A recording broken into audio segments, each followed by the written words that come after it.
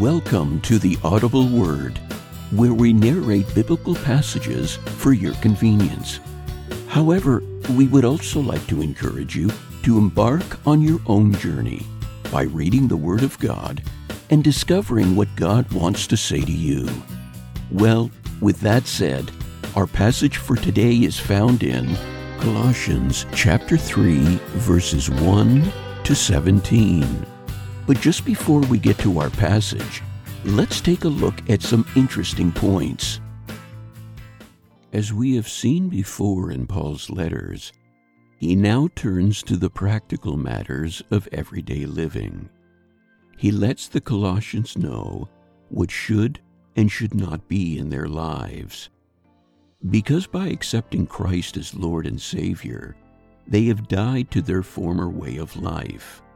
They should now be thinking about what pleases God. In other words, they are to, quote, set your hearts on things above, end quote. Another interesting section of this passage is where Paul is listing out different people groups. Now that sounds fine until he mentions two groups that seem out of place: Scythians and barbarians. Let's take a brief look at these two groups. The Scythians had been known since the 7th century BC. They were a nomadic and warlike people. Some of the classic references to them are, for example, the Scythian is a strange kind of barbarian, or the Scythian represents the lowest form of barbarian. Other characterizations were that they were barbaric and uncouth, foreigner, savage. Well, you get the picture. The other group, barbarians. The word derives from the Greek barbaros. It is used among the early Greeks to describe all foreigners, including Romans.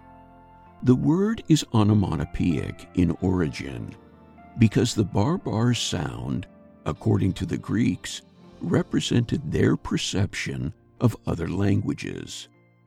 It now becomes clear why Paul included these two people groups.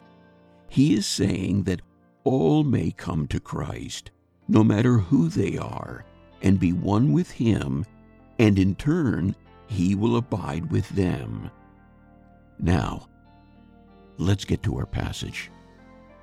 Since then you have been raised with Christ, set your hearts on things above, where Christ is, seated at the right hand of God. Set your minds on things above, not on earthly things. For you died, and your life is now hidden with Christ in God. When Christ, who is your life, appears, then you also will appear with Him in glory. Put to death, therefore, whatever belongs to your earthly nature: sexual immorality, impurity, lust, evil desires, and greed, which is idolatry. Because of these, the wrath of God is coming. You used to walk in these ways in the life you once lived, but now you must also rid yourselves of all such things as these: anger, rage, malice, slander, and filthy language from your lips. Do not lie to each other, since you have taken off your old self with its practices and put on the new self, which is being renewed in knowledge in the image of its Creator. Here there is no Gentile or Jew, circumcised or uncircumcised, barbarian, Scythian, slave or free, but Christ is all and is in all.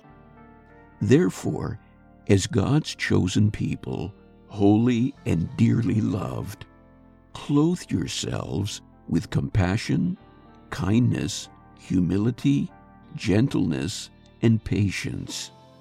Bear with each other and forgive one another if any of you has a grievance against someone. Forgive as the Lord forgave you. And over all these virtues put on love, which binds them all together in perfect unity. Let the peace of Christ rule in your hearts, since as members of one body you were called to peace. And be thankful.